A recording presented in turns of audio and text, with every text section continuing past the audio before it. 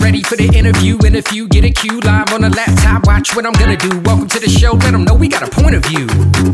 Hey, yo, let's have a combo. Say what you feel, be real, that's the motto. Real talk, pronto, Dr. D, PhD, hit an intro. Hold up, wait, gotta be social. Network global, a home for the local. Gotta be social. Network global, a home for the local.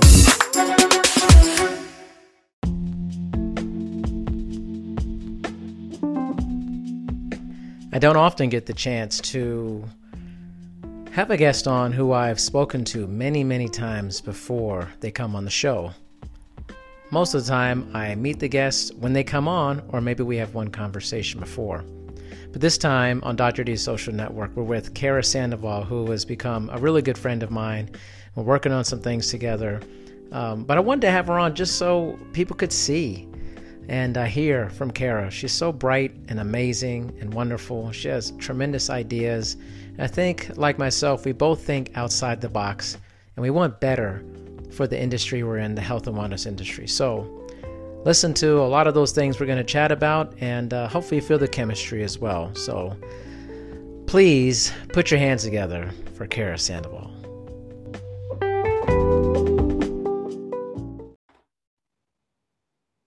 Recording is in progress now.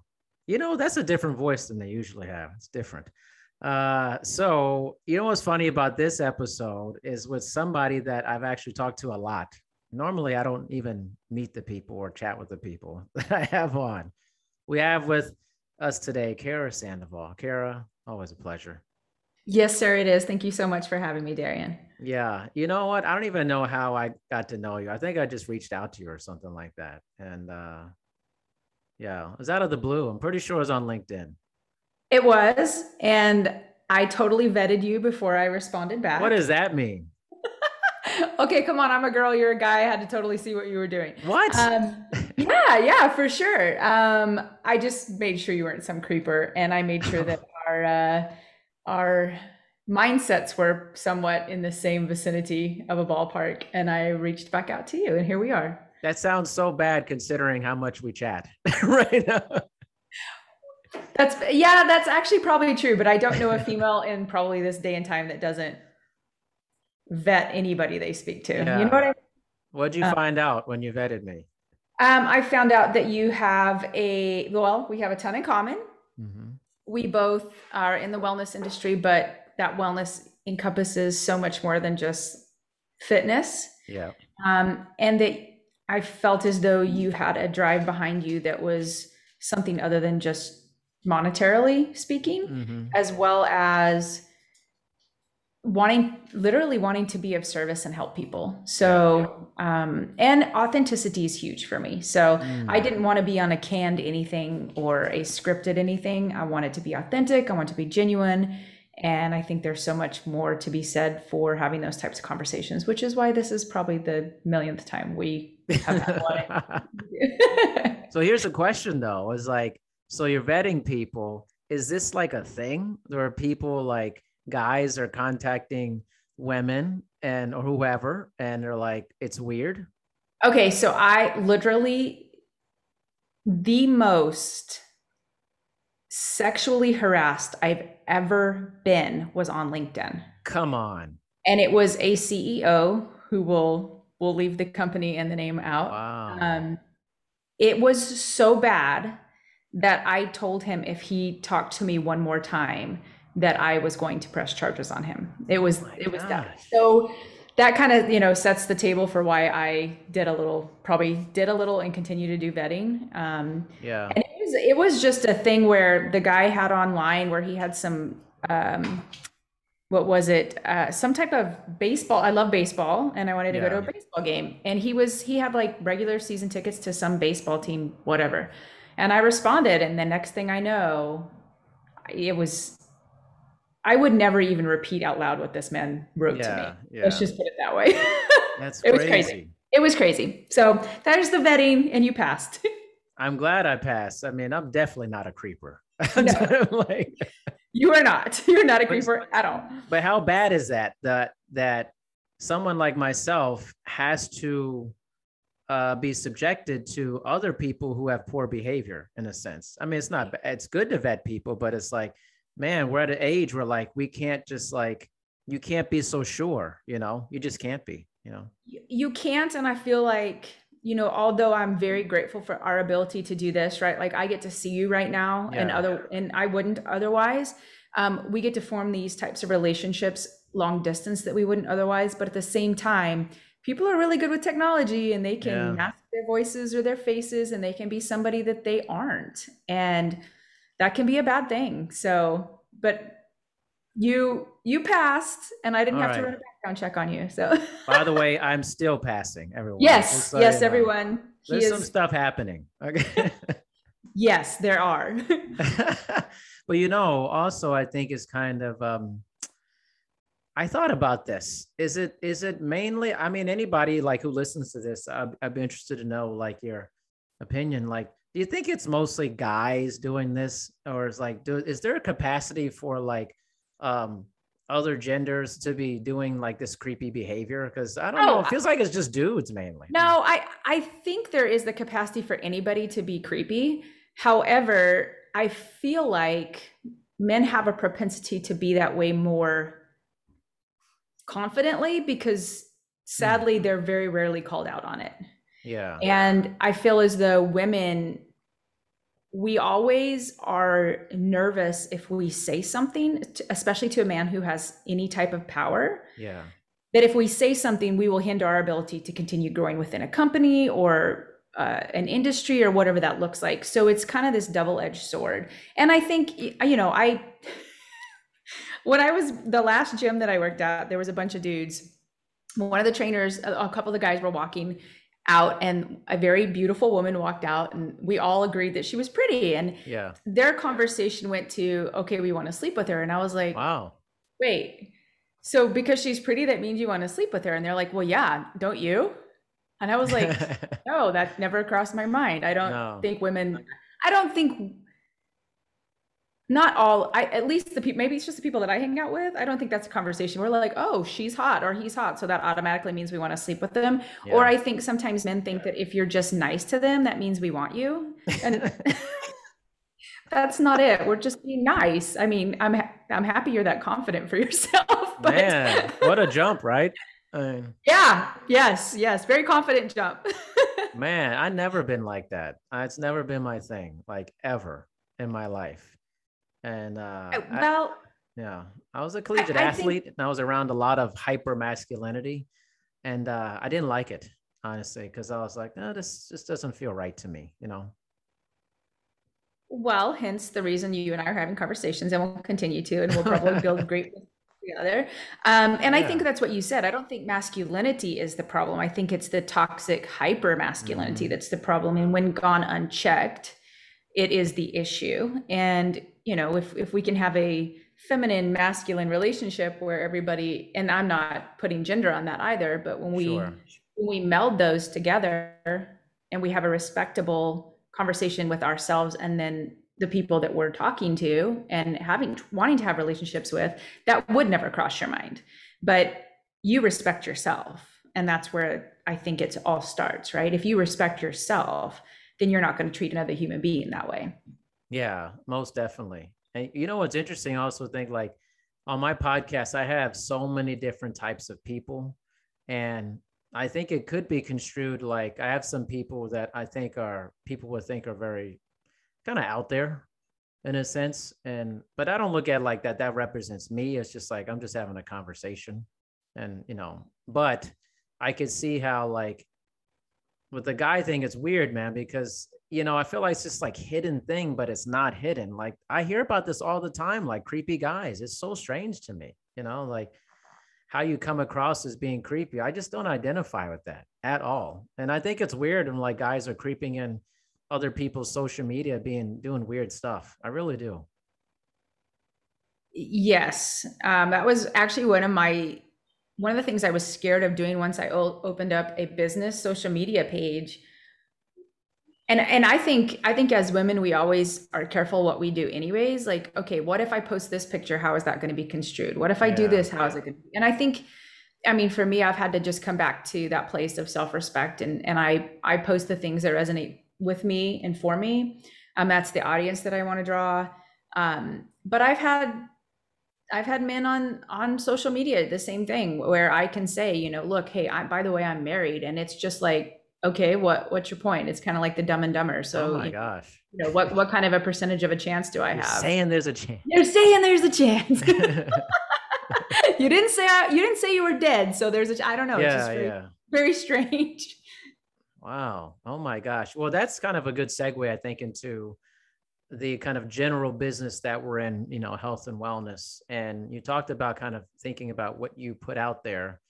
What's your perceptions of fitness and wellness, health and wellness, and what's out there in social media land? You know, I go at a very interesting time because, you know, COVID really did force the fitness industry to go online, and yes. that personal community, if you will, has had to change in so many respects. And COVID has also produced this time of, and not just COVID, but we look at the Black Lives Matter movement, we look at the elections, we look at everything that's, you know, refugees, immigrants, everything that's kind of feeding everything that's happening into the world. And mental health has become the forefront of that. And I don't know that fitness is always, there are those of us that have talked on it, have spoke of it, who include it into our training regimens with ourselves as well as our clients. But it's changing now that you cannot deny that anymore. You cannot act like your mental health is one thing and your physical health is another. So I think we're seeing a shift in how people present that. I think we're seeing a shift in how trainers are working with people, whether it's injuries with regards to physical injuries or depression or anxiety or any other mental aspects that could be going on that are exacerbated by COVID or Black Lives Matter movement or whatever that might be. So, and I don't, to be honest with you, Darren, I don't follow a ton of fitness people online. Yeah. So, you know, maybe I'm following the people that I can learn something from or that I can support because I believe in what they're doing. But I am seeing a shift. You know, I think the interesting part of it too is whether it's a privilege shift. Is it, you know, are people talking about things that only money can buy or only privilege can buy? So it's a very interesting time that we're in. And it is fun to be a part of trying to be a solution with regards to that and an inclusive solution with regards to that. A lot to think about with that answer there. Yeah, not a small answer. Sorry. No, it should be. I like these answers. I just very like thinking about it. You know, it's you mentioned that you don't follow a lot of fitness people. I don't know why I took that. I resonated with that a lot. I don't either. I mean, I think I did a lot. If you look at my LinkedIn, I do, but like it was kind of early on. I've been on LinkedIn like 14 years. Crazy. Oh, wow. And but now like I rarely connect with fitness people, and I'm trying to figure out why that is for me. It's a curious thing. I like reaching out to you was very irregular for me because I don't reach out to fitness, quote unquote, fitness type people, even though I'm in the fitness business. It seems like, why would I not do that? And I think it's like, I'm not moving away from the business, like physically, like I train a lot still. I enjoy doing it. I'll always be in the business, but I think almost kind of socially, emotionally, I'm moving away from it on some level, you know? I would agree with you. I know for me, especially the last year-ish, because I have become more involved in social media and putting myself out there for different things to build my business, etc. Sure. But my angst or frankly, just distaste, I think that might be a better way of saying what I was thinking, is, you know, back to what we started with, the authenticity. Yeah. And I mean, you know, at the beginning and the end of every day, we're all selling ourselves. Every interaction we have is and I don't mean that from a monetary way of looking at it. I mean it from a, you know, if I go out and act like an a-hole, who's going to want to be around me? Yeah. So if I come off on social media and I'm an a-hole, who's going to want to be around me? But I don't resonate with people that just post workout videos of themselves. Yeah, me That neither. doesn't that just doesn't resonate with me. Like life is more than that. Life is more than Yeah, working out. Life is more than, okay, wow, you can, I don't know, do a squat on a stability ball with a bar on your back. I'm happy for yeah, you. I don't know what the purpose of it is, but if you can do that and it makes you happy, then awesome. And as long as you're not an yeah, a-hole, I don't care. But that's not what I'm seeking. And, maybe that's part of it is, and that's where we want to see the, if I may be bold in making that statement of yeah, we want to see the wellness industry be well and be yeah, inclusive and not be isolating and not be there's only one way to do this. When I first started in my career, I was like, there's only one way to do a squat right. And then I finally realized, well, hmm, everybody's femurs could be a little longer, or exactly. their ankle might have a little less mobility, or maybe they, have cerebral palsy and they can't do this and they can't do that. So I became less structured and more enamored with people just moving and getting their mind right, as opposed to the Yeah, perfection of this is how you have to do everything. And it has allowed me, when I stepped away from putting people in a box, I could step away from putting myself in a box. And how freeing is that ultimately? yeah. I think we're very similar, and we've had these conversations off air. But like, yeah, I don't resonate with like workout videos and stuff. I know a lot of people like that stuff, but I don't know. I just don't care. I mean, I'm like, and I'm a very hard workout person. I hit it hard. I was a collegiate athlete. I know what that's like. I love it. It just doesn't do anything for me. I feel like our industry has to transcend workout videos. Honestly, it's got to be so much more encompassing than that. And I think it's important to recognize that, like, much like America, the fitness industry especially is so young. We don't really know a lot about how this thing's going to work. It's, where are we going with it? And I think if it's just about workout videos and how you look, and it's just going to fail. It's just, and we're already failing at it anyways. I mean, most of the country doesn't take care of themselves and just the physical aspect of it. So it's like, it's got to be about something else or something larger than just your physical health, because clearly we're not killing that out. We're not killing that one. I mean, too well. Well, no, and I think back to what motivated me to get into it, and it was the exclusivity. I think we're both athletes, both college athletes. Mm-hmm. Yeah, I always joke, if you gave me a ball, I'd probably know what to do with it. Didn't matter the Yeah. shape or the size. And I think I can, I've been enough studies and I've done enough, homework to know that I was born that way. And Yeah. not everybody was. So how do we create an environment that feels good inside and out Right. for people to be a part of a community that is about health and wellness, not about the aesthetics? That, don't get me wrong, who doesn't want to look good naked? But that's Sure. all about the eye of the beholder. So, Yeah. I remember the first client that I trained that was a bariatric patient, and we always worked on mind over body stuff. I am not a therapist. And we've spoken on this before. I probably Yeah. should have I should have double majored in psychology, but I didn't know that at the time. But this woman went through her surgery and it was successful, and she was still miserable after. And that was one of the conversations we had was, you can do all this aesthetic work on the outside, but ultimately it lies in how your heart and your mind feel together. And they don't search a parallel for each other. They're not like they're separate entities. And how do we bridge that gap? How do we make everybody that comes into our space feel love, Yeah. compassion, kindness, and inspiration to treat themselves as though they are worthy of whatever it is that they want? I know that's the challenge, right? It is a challenge. But see, I also think that leads to another conversation, which is um, the quality of professionals in our business. Unless now I want to move this. This is just not just a personal trainer conversation. I think it's in all health and wellness professionals. But if you take it to what we do, coach and training, I mean, I don't know. I can't remember how you feel about this, but I know for me, like, I'm kind of in this phase of my life where I'm like, what can I do to help create a better industry? Like, it's got to be more rigorous for something that's so important, people's mental and physical health, which is what we're dealing with when we're working with people. I think we have to have a higher quality of professional in our business for this. I think too many people think what we do is kind of a joke because it's just, there's no regulation, there's literally no regulation pretty much. It's a fly by night business over the weekend.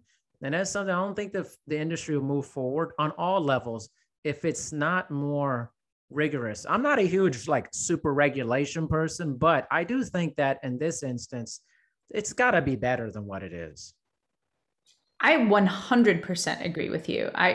My first experience of that was fresh out of college. I was fortunate enough to go to a college that let me get a degree in exercise science with an emphasis in personal training. Mm-hmm. And when I graduated, I went to go, of course, get a job, and I will leave the name of the gym out. But I remember walking in there like, well, you have to have a certification. And I'm like, well, I have a Bachelor of Science degree. Mm-hmm. And they're like, no, you have to have our certification. And I went for their weekend certification.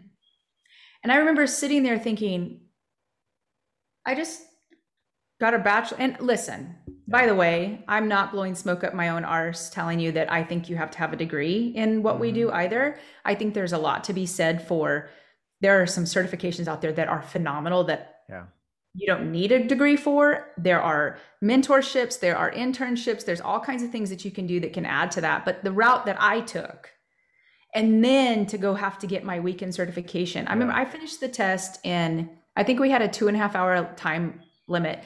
Again, I'm fresh out of college. It took me 45 minutes. And of course, the proctor looked at me like, are you serious? And I was like, well, unless I'm an idiot. And I am serious. And of course I passed it with flying colors because I didn't jerk around in college. I actually cared about what I was doing.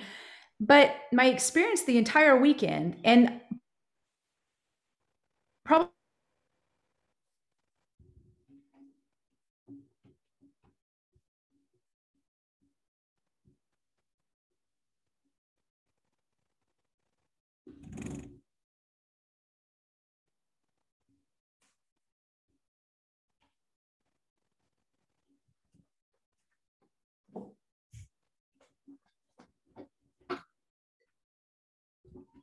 Did I lose you, Darian?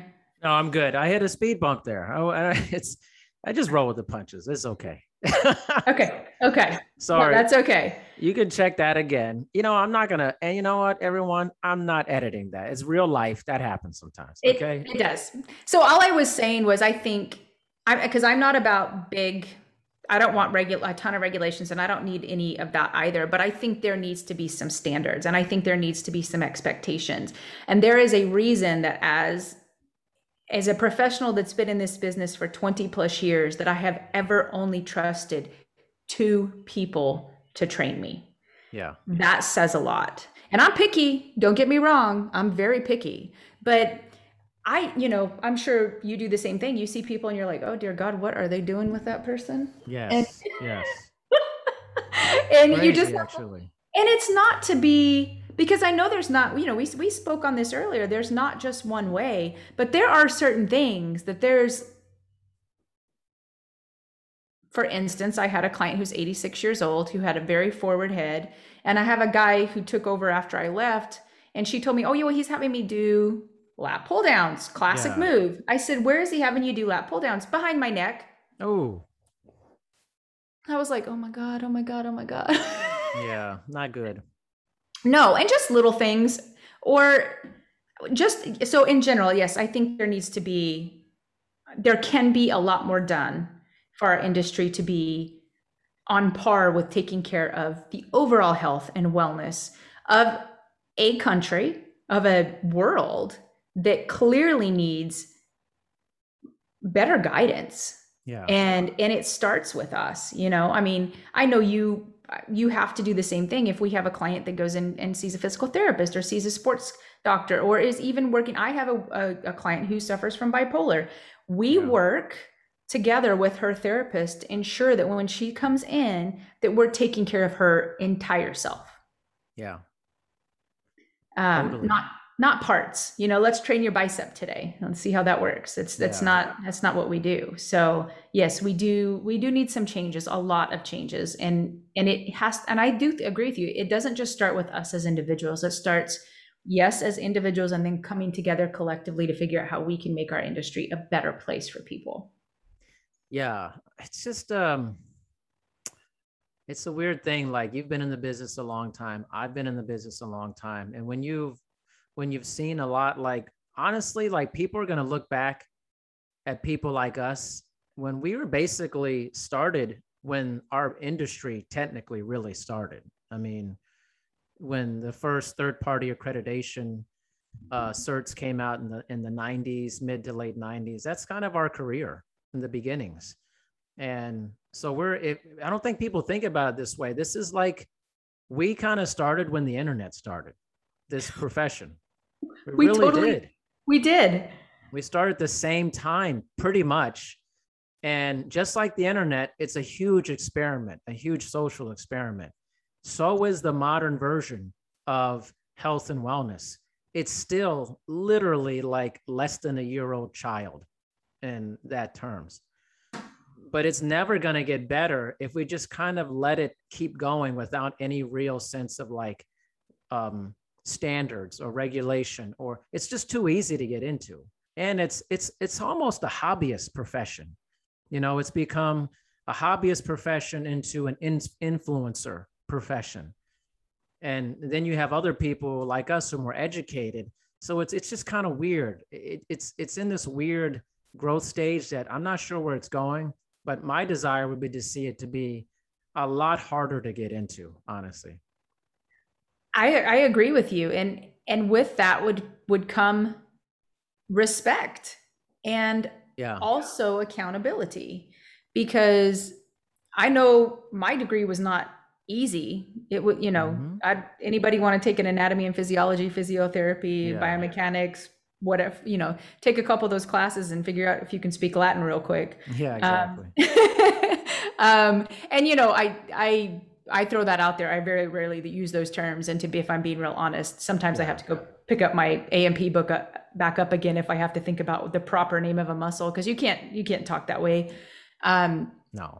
But yes, I think you're correct. It would add more legitimacy, respect, and it would just hold us to a higher standard. I mean, I know that you do this and I do this. I constantly look for ways to continue my education and grow and morph and learn and things like that. But it's not on a standard. And if it were, what would that look like? Instead of me trying to figure out where to go and what to find and what's legitimate and what's not legitimate. And, what's the pretty shiny things for right now and what's not the pretty shiny things for right now. What does functional movement mean? I mean, I know what it means to me, but that's, as well as I do, that's been a term that's been thrown around for a long time that's just been capitalized on. If it looks weird and odd, okay, let's try it. Okay, well, maybe, but is there a method to the madness, So yeah, I'm definitely in the same boat with you on that. And I think we can do a lot better for sure. Yeah, I think so. And, I don't know if you remember this, but there was a movement, maybe it was like 10 years ago, maybe even less, where there was some movement for different states to have licensure do you remember this? I do. Yeah, it was like a thing, and then it just fizzled out. And I was going to say, and then you didn't hear anything else about it, right?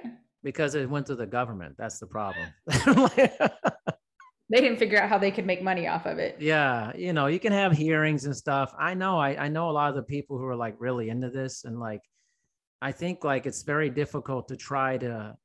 My thing is like, if you're trying to present like reform with fitness and wellness certification and all this stuff, or having, I think part of it too was having the ability to, subsidize some fitness and wellness services so that, people, it would be more affordable and things like that. But anytime you get it through like the government sludge, I mean, it's just not going to happen then, it's like, it's not up there. So I was like, actually was playing around with like, can we get around this through like, ballot measures in different states, like they do with, let's say, like cannabis and psychedelics? Those things are often brought up through ballot measures.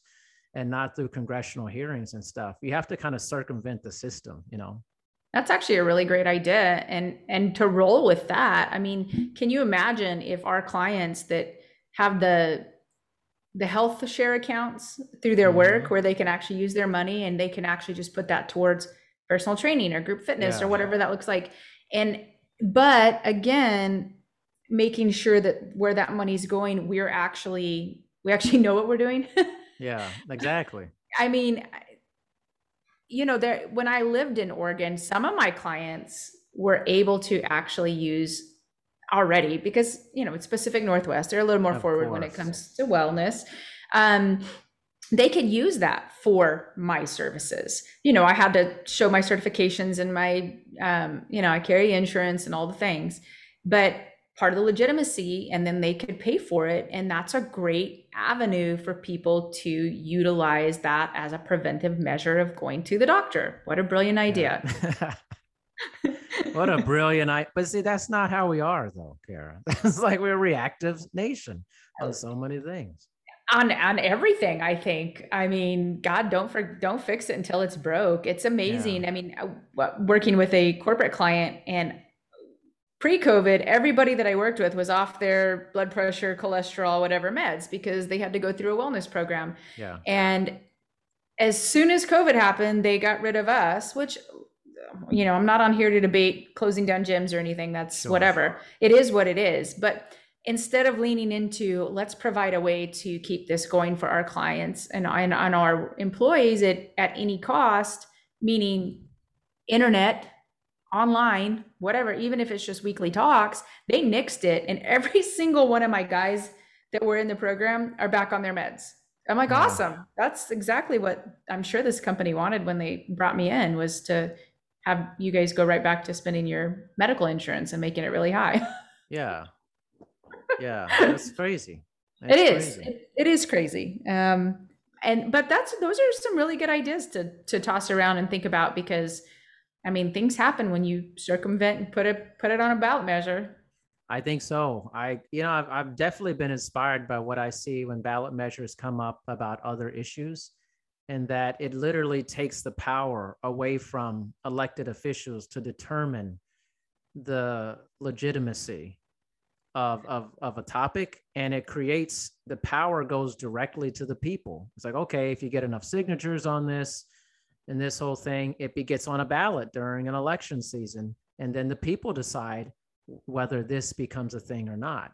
And I almost feel like you have to do that or work through local aspects of things, because the larger a system is, the harder it is to work through that system. Anything that gets huge becomes very difficult to manage. Right. And I agree with that too. Back to what you brought up a while ago, just like even the psychedelics and things like that, we're talking about states that acknowledge those as mental health.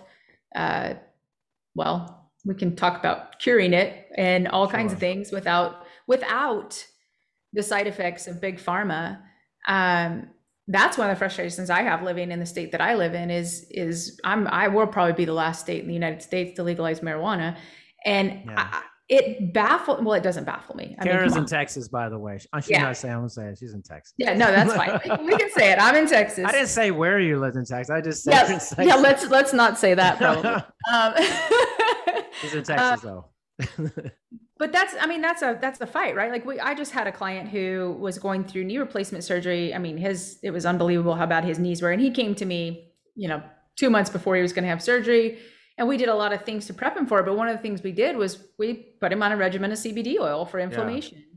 Yeah. And I just can't wrap my brain around why that has to be a bad thing. And he literally, 2 days after his surgery, was not only completely off of narcotics, he was already getting in a pool and doing rehab stuff. Yeah. So how is that bad? I mean, we take a 65-year-old dude who couldn't walk right and working with, other professionals, whether it's naturopathic doctors, holistic, etc., and creating an atmosphere of whole wellness. Yeah. And that, that would be a fight that would take all of my time here. I'd need everybody, but I'm willing to do it. I mean, But it is frustrating. Gotta love Oregon and Washington and California. I know. I'm in Washington, man. We're moving forward with all types of stuff. I know you are.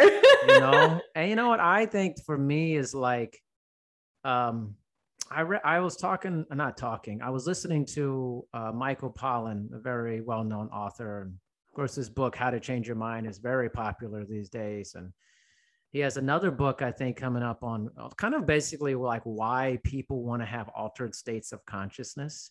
Like, why hasn't that been edited out of our population? Because you think, oh, it could be dangerous if you're in a weirdly altered state of consciousness. And, it got me thinking, though, about like, when you exercise, where you do, when you're doing things that require you that be a little uncomfortable or change your health and wellness, that's an altered state of consciousness in many ways.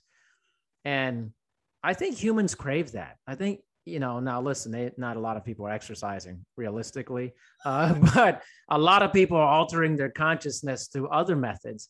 And I think we're trying to figure out, how do we best alter consciousness through ways that are most positive, like exercise, like maybe cannabis or psychedelics. And then there's groups of ones that are maybe more dangerous and we should stay away from.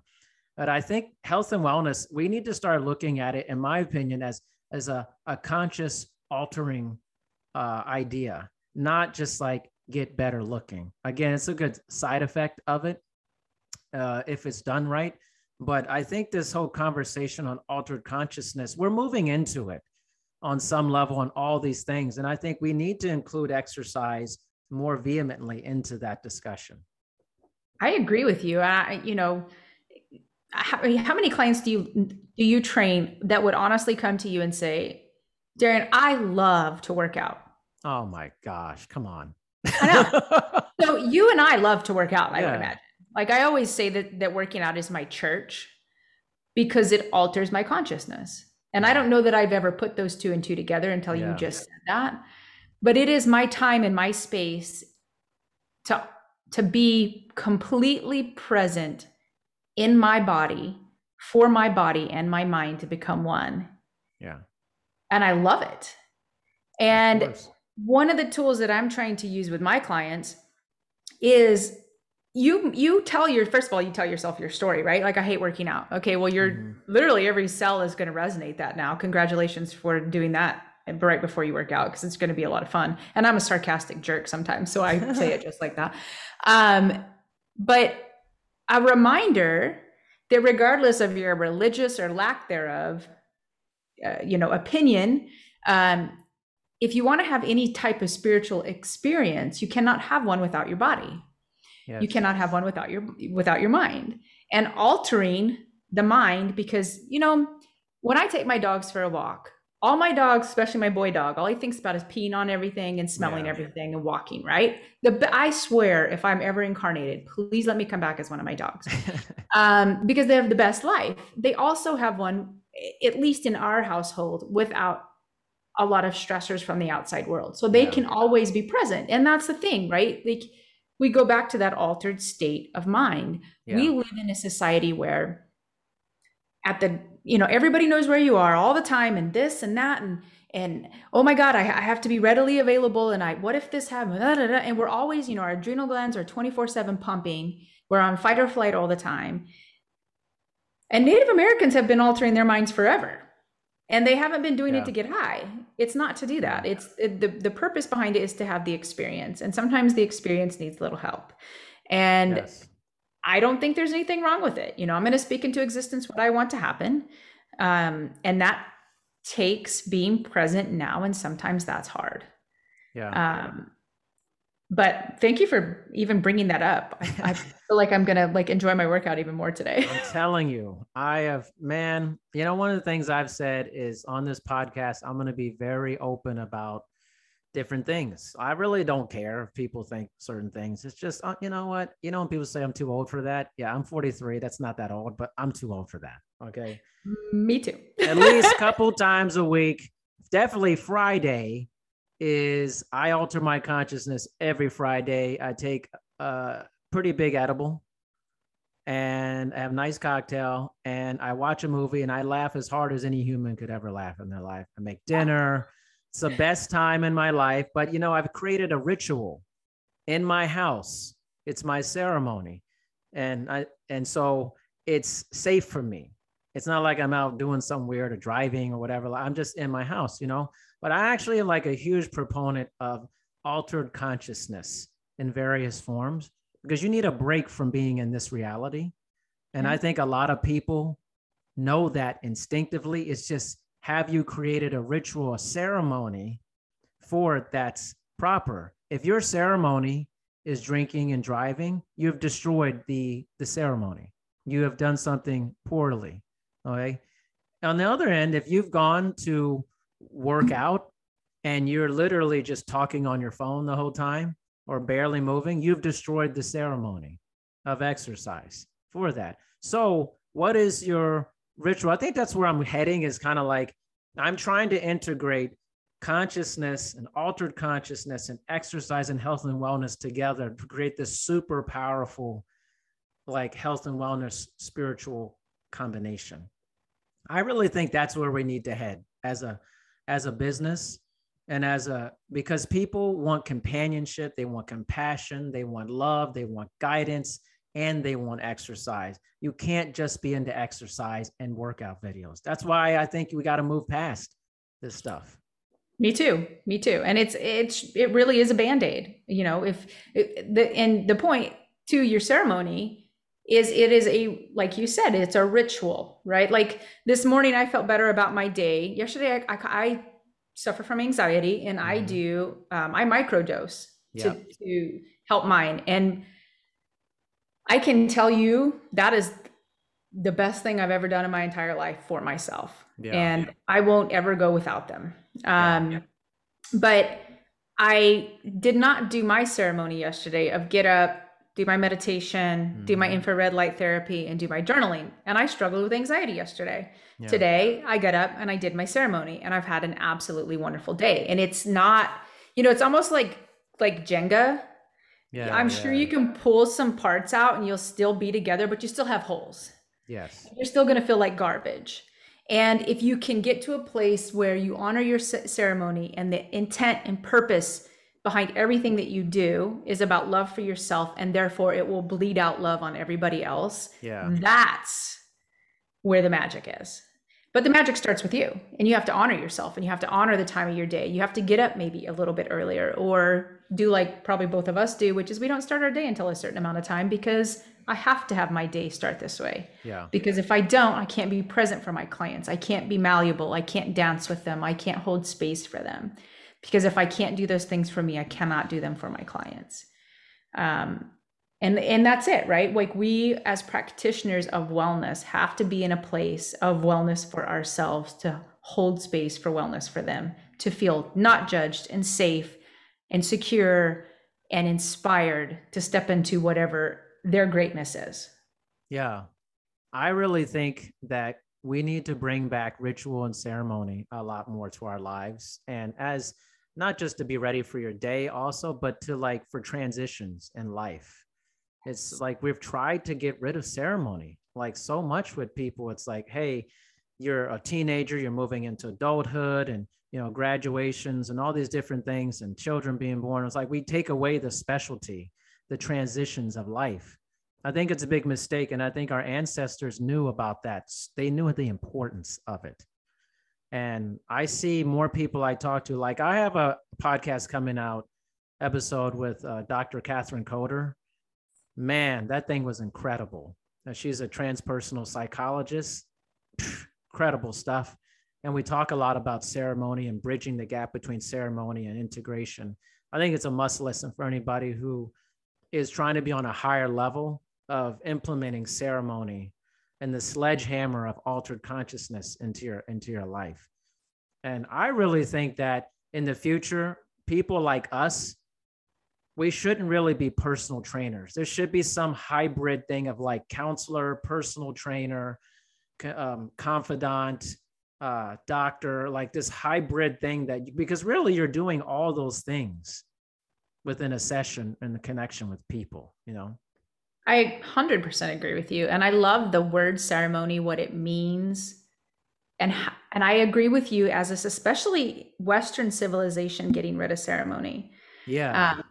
Every transition that I go through, that I went through as a younger child, and like you said, I think we innately know the things that we need, and that we will if we listen to ourselves, we resonate towards those things. Every new thing that happened, transition in my own life, I always woke up to see the sun come up. Yeah. Because I felt like it was a sacred time for me to sit in silence with Mother Earth and honor that here's a new year around the sun, right? And now I lean into my ceremony with either it's solstice or a new moon or whatever, and I charge the heck out of my crystals and do my saging and everything else. And it has brought back a sense of connection that I don't think that I had for a while. And that I think, even if you could peel back the layers of what religion provides for people, it is probably the ceremony that that they resonate towards, right? Like I grew up Baptist and Catholic, and we could have a whole podcast on that. But the ritualism of Catholicism, and especially growing up in New Mexico, where Native American influence has such a huge reach into it, there's still such a beauty of the purpose behind everything that we do. Even like my grandma died a couple of years ago, and you go through a rosary, and it's very ritualistic. It's healing. It's a great way to say goodbye. And I do think we need to get there. And, how do we provide that for our clients when they come in? I have a checklist that I go through with mine, and it's a grounding, centering one. And at first, some of them were like, this is kind of weird, but they always end up having a better session how are you? How are you feeling? Yeah. What are you struggling with today? What is your purpose for today's session? What do you want to get out of today? What can you give percentage-wise today to being here? How do you mentally and physically feel? I used to get hounded for not having Kara, what's your 4 to 6 week plan with your client? Yeah. Well, to show up and dance with them. Yeah. And lead when I need to, and hand them the lead when they can. And I feel as though that is also probably a reason that we don't lean into the traditional fitness industries, because that's how we do things, right? It's just a more whole person approach to being present for them. And I don't look at myself as a personal trainer either. That doesn't even resonate with me anymore. Yeah. I think it's a label that has been happening, but I think it's something else. It's evolving into something else. It needs to evolve into something else, because for me, I think clients, they look at exercise as like the number one thing. They're coming to you to do all these things, but honestly, I don't really think they know what they want. Honestly, I think they know what they want, but I know what I am trying to get done, which is I want them to have a good, positive experience with another human being. And I want them to laugh. I want them to cry if that's what they need to do. I want them to tell me about their day. And that's more than training. So if we're moving into that territory, then we got to reframe what this actually is that we're doing. I agree. And that is a whole nother thought process. And, even if you think about labels, I was we've talked about how we name ourselves or whatever. Mm-hmm. Even on my Instagram page, I'm like, I don't want fitness trainer on there, because that's not what I do. It has so little to do with, I had a client who came back. He had a kid, one of his children he picked up from a rehab facility this weekend. And he's like, Kara, I've hit a plateau. I'm like, you haven't hit a plateau. You've literally been dealing with trauma. Yeah. And you're carrying the trauma of your son and probably trying to figure out if you added to his trauma and why he's dealing. I'm like, give yourself some grace and some compassion right now and stay off the scale. What you need now is to hydrate and feed your body healthy things and give yourself time to reflect and grieve and process and deal with the trauma so it doesn't stick. Yeah. That's what you need right now. And so you're right. We're not, anybody could kick anybody's butt. Just pick up the heaviest dumbbells you can. That's easy. Lunge around the block and do as many push-ups. Ooh, I'm special. It's so easy. But exactly.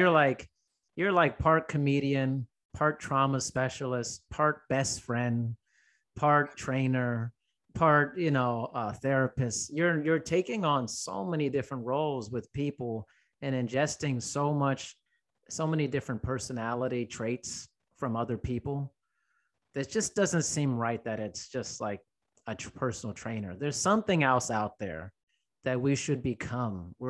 There's a metamorphosis that needs to happen.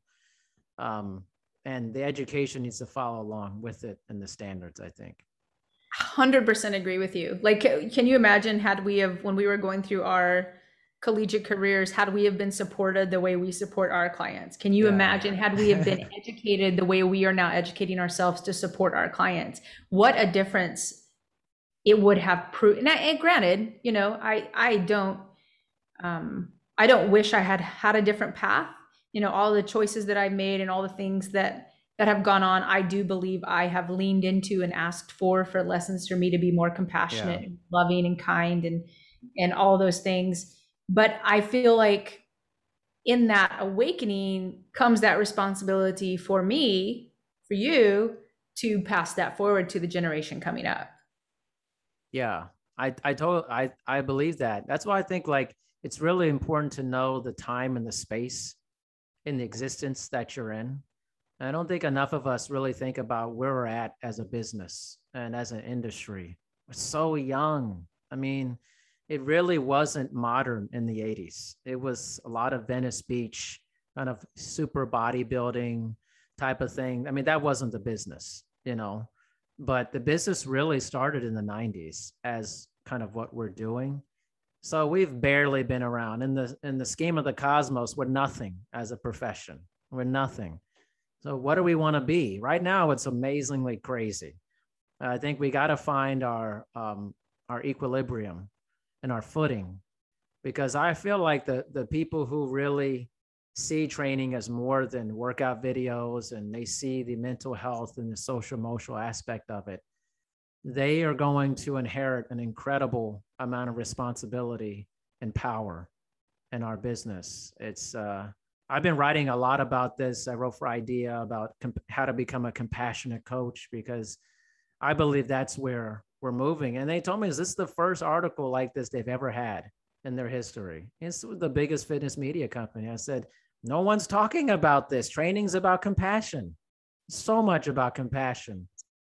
Like, we need to focus on this, We do, because we are healers, or we can be, if that's what we be. Right. Yeah. If that's the responsibility and the power, like you said, that we want to have and feel like, and I do feel like that is my calling. Like that's my responsibility. That's the power, because that's what I got from it. Yeah. And it is crazy when you just said that. I can't believe that's the first article that IDEA has had written. First time. Congratulations to you for opening some freaking people's eyes and hearts. And we could tie that into what's going on with Simone Biles right now. And not just her, how many Olympic stories are we hearing? Yeah. These kids, they're going to be the ones that vote. They're going to be the ones that make decisions. They're going to be the ones that either start to heal the trauma of themselves, to heal the trauma of our world. But we carry that torch. Yeah. And I do agree, we get to be part of that. And it is a big responsibility. And I think we have to heal our industry to do that. It was funny when you said the Venice Beach thing. I remember, so my 8th grade year of basketball, I got invited to work out with the varsity basketball team. And the school that I went to, we had a very prestigious history. I think 17 years in a row we had won a state championship. So like, if you were a girl and you played basketball, this is what this is what you wanted to do. And I was bound and determined I'm gonna be a professional basketball player. And I think I was 4'9" and probably 80 pounds or something, something very hilarious. But I didn't know any better, because I think I'm 10 feet tall and bulletproof. So I get invited, and then my freshman year I make the varsity basketball team. But I'm maybe 95 pounds now, maybe 4'11", still very small. And I remember, driving to the basket and somebody knocked the ball into the stands upstairs or whatever. And I was like, well, hello. And then I got blocked out and I got pushed away. So my point, I started lifting weights because I knew I had to be stronger, I had to be faster, I had to be quicker, and I had to be smarter than everybody else on the floor. And the first and only magazine that I could find about working out was a freaking Muscle and Fitness magazine. And back then, Muscle and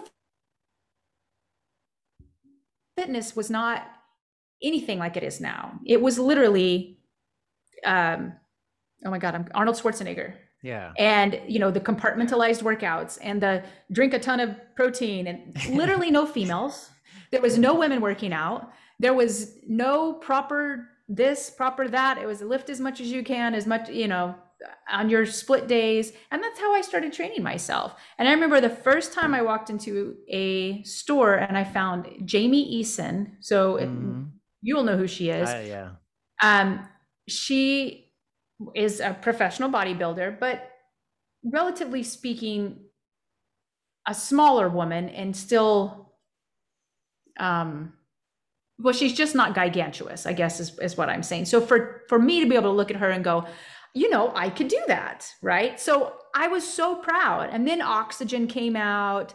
And so these, you know, these publications started to come out with women in it. So I started to resonate towards that. But you were right. I mean, that was literally mid to late 90s. And here we are in 2020. We still don't know what the crap we're doing. We have no clue. Well, and especially with women.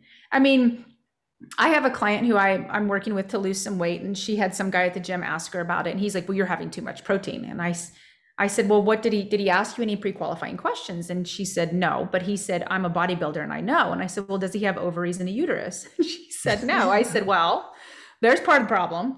And, you know, to be honest with you, I only know one book on the market that is written by and studied by a woman who is a doctor on women and our needs, whether it's our menstrual cycle or pre-mens or God forbid, we talk about menopause. You know, we are so far behind on everything, especially for women, that it's unbelievable. So that's one of the books that I tell every single one of my women clients when I actually train a trainer. And I'm like, Brian, you have to get this book because it is written by a woman for women and it will change everything because you need to know that. I mean, when I was in school, you didn't talk about your menstrual cycle. Like it didn't change how you worked out. God forbid we actually acknowledge something that happens all the time. You know, it's archaic at best. It really is. And I'm still figuring things out, right? Yeah, that's why I say like our profession is crazy because we know a lot, but we kind of don't. I mean, we just kind of, the women thing, it was so interesting. I mean, you can probably remember this when like, maybe it still happens. I don't hear it as much, but like, go, well, I can't lift weights. You know, it's like, that's happened in our lifetime, all this stuff, you know? Literally. Yes. And you can't train too long because your body can't, which is so funny because what we know now is women can actually train longer than men. It's crazy. Like it is crazy. And yes, I actually, when I was in school, was berated for lifting weights after basketball practice because it was going to change my shot. And I was like, okay, listen, I do change how I lift during season because I'm not trying to lift it's different training, right? Different training cycles. But I was like, the only way it's going to change my shot is if I quit shooting. Yeah. So then, I mean, the ball becomes like, it's a shot put. No, I still go with it. So yes, I know exactly what you mean. But even when I was in basketball, we were still holding stretches before we got warmed up for 8 seconds. Yeah. Really? For 8? Yeah. That was not, I mean, I know we're almost the exact same age, but that was not that long ago. Yeah. And that's why I think like you see the Olympics is a kind of a perfect example of this because, you know, you're seeing people getting better, these world records and stuff. And there's some shoe technology and different things, but in the end, training is better. We know how to get the most out of people much better now than we ever did then. Before it was like overtraining. Let's just kill these people. Let's just volume. You know that some people can handle a lot of volume and some people can't. You know, training the individual person on the macro level of that. I think we're understanding nutrition better. Sleep is a much bigger thing now for people. Stress. I would expect you would see better performances from here on out continuously because we're starting to refine the human performance. We're measuring the human performance, the vital signs, O2 saturation, heart rate variability. We're tapping into like what makes us exist biologically, and how do we train this day or not that day? How does this work? So if you think about it, we grew up in the time of health and wellness where honestly we were just like guessing, a lot of stuff. People say, oh, the science is only as good as the time you're in. It's only as good as the time you're in. It can be wrong, actually, but it's only as good as what's happening in the current time. It's not predictive of what it will be for that. So you have to trust where you're currently at, but that may not be right, actually. 100% agree with you. And it is phenomenal. Like, we watched the women's 400 hurdles last night. Amazing. Dear God. I mean, are you kidding me? But to your point, the science of getting a woman, when does she rest?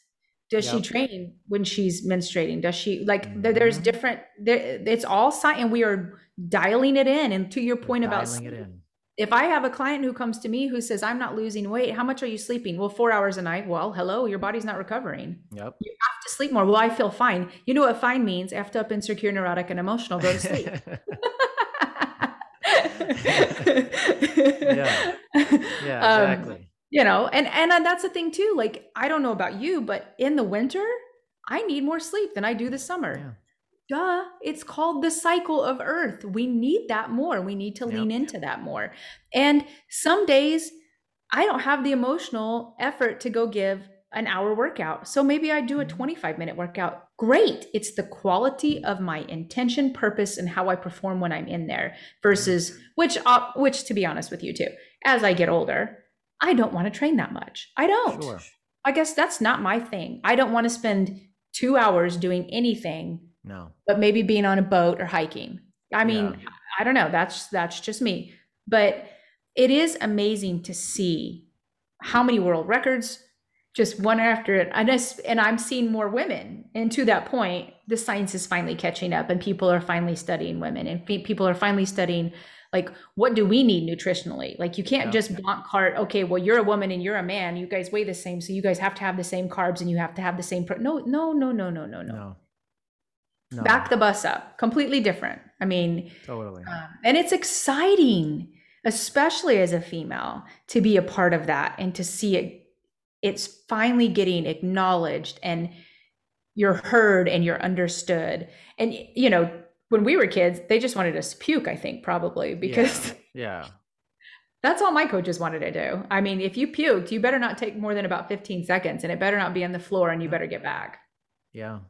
Most definitely. If you're a coach in any venue at this point, you have to update your knowledge constantly, and you have to see where we're headed in health and wellness. And we're headed towards a much larger spiritual, altered consciousness based existence in health and wellness. And exercise is just one element of that. So if you're not progressing, if you're just kind of an old school trainer or whatever, it's like you're going to get edited out of the professional population anyway at some point. I think so too. I think you're also just hurting your clients because to your point earlier when you said I don't think our clients know what they want. I don't think many people know what they want. That's a whole other thing, right? Like who sits in the time in the presence of now and says, I'm going to listen to my intuition and I'm going to be one with my heart and my mind and all those things. And I get that, but we have a responsibility to understand that, okay, well, maybe I can do A, B, and C with you because I can get you to your goal weight, but at what sacrifice is that going to be to your joints or your mental health or your spiritual health? Like in the whole scheme of things, is it really worth it? I mean, and we talked about who doesn't want to look good naked. One of the things that's one of my biggest pet peeves in women's anything, find me a woman that doesn't have cellulite on her legs. Yeah. Can we make that normal? Right. Can we talk about our hormones and why that is normal? Does it mean you have to have it? No. Jamie Eason's probably the only person I've ever seen that didn't have cellulite on her legs. Yeah. And I know what she eats and how she trains because I've spoken to her before. Yeah. I don't want it. I like wine, so I'm going to keep drinking some wine here and there. Yeah, me too. So I'm probably going to have some cellulite on my legs. Okay. And it just is what it is. We are different. Our bodies are different. We need different things. Yeah. And when we normalize being real, and I'll never forget, a couple years ago, there was a beautiful picture of Alex Morgan plants to step through to kick the ball.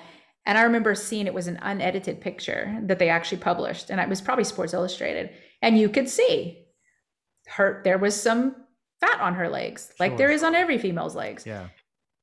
If that woman who runs 9 to 12 miles a day, one of the most beautiful women in the world to me, can be that's going to make me feel better about myself. Yeah. So that's part of it too, is having those real conversations. So if I have a female comes to me that's like, I want a 6-pack, I'm like, well, how dedicated to that do you really want to be? Do you want to have because as we get older, that's the part too of having those real conversations with our client. I mean, we're dying every day, and we are, we're producing less testosterone. So are you. The estrogen, all the things that happen.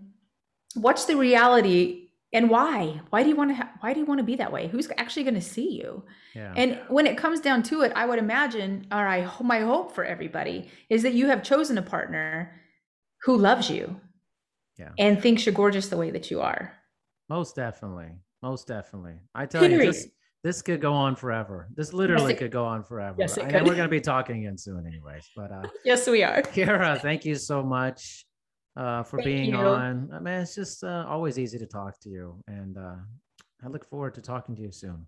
Yes, I do too. Thank you so much for having me. I'm just grateful to know you and blessed to know you made my day better. Same here. Thank you so much.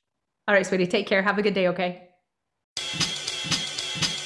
1, 2, ready for the interview. And if you get a cue live on the laptop, watch what I'm gonna do. Welcome to the show, let them know we got a point of view. Hey, yo, let's have a combo. Say what you feel, be real, that's the motto. Real talk pronto, Dr. D, PhD, hit an intro. Hold up, wait, gotta be social. Network global, a home for the local. Gotta be social. Network global, a home for the local.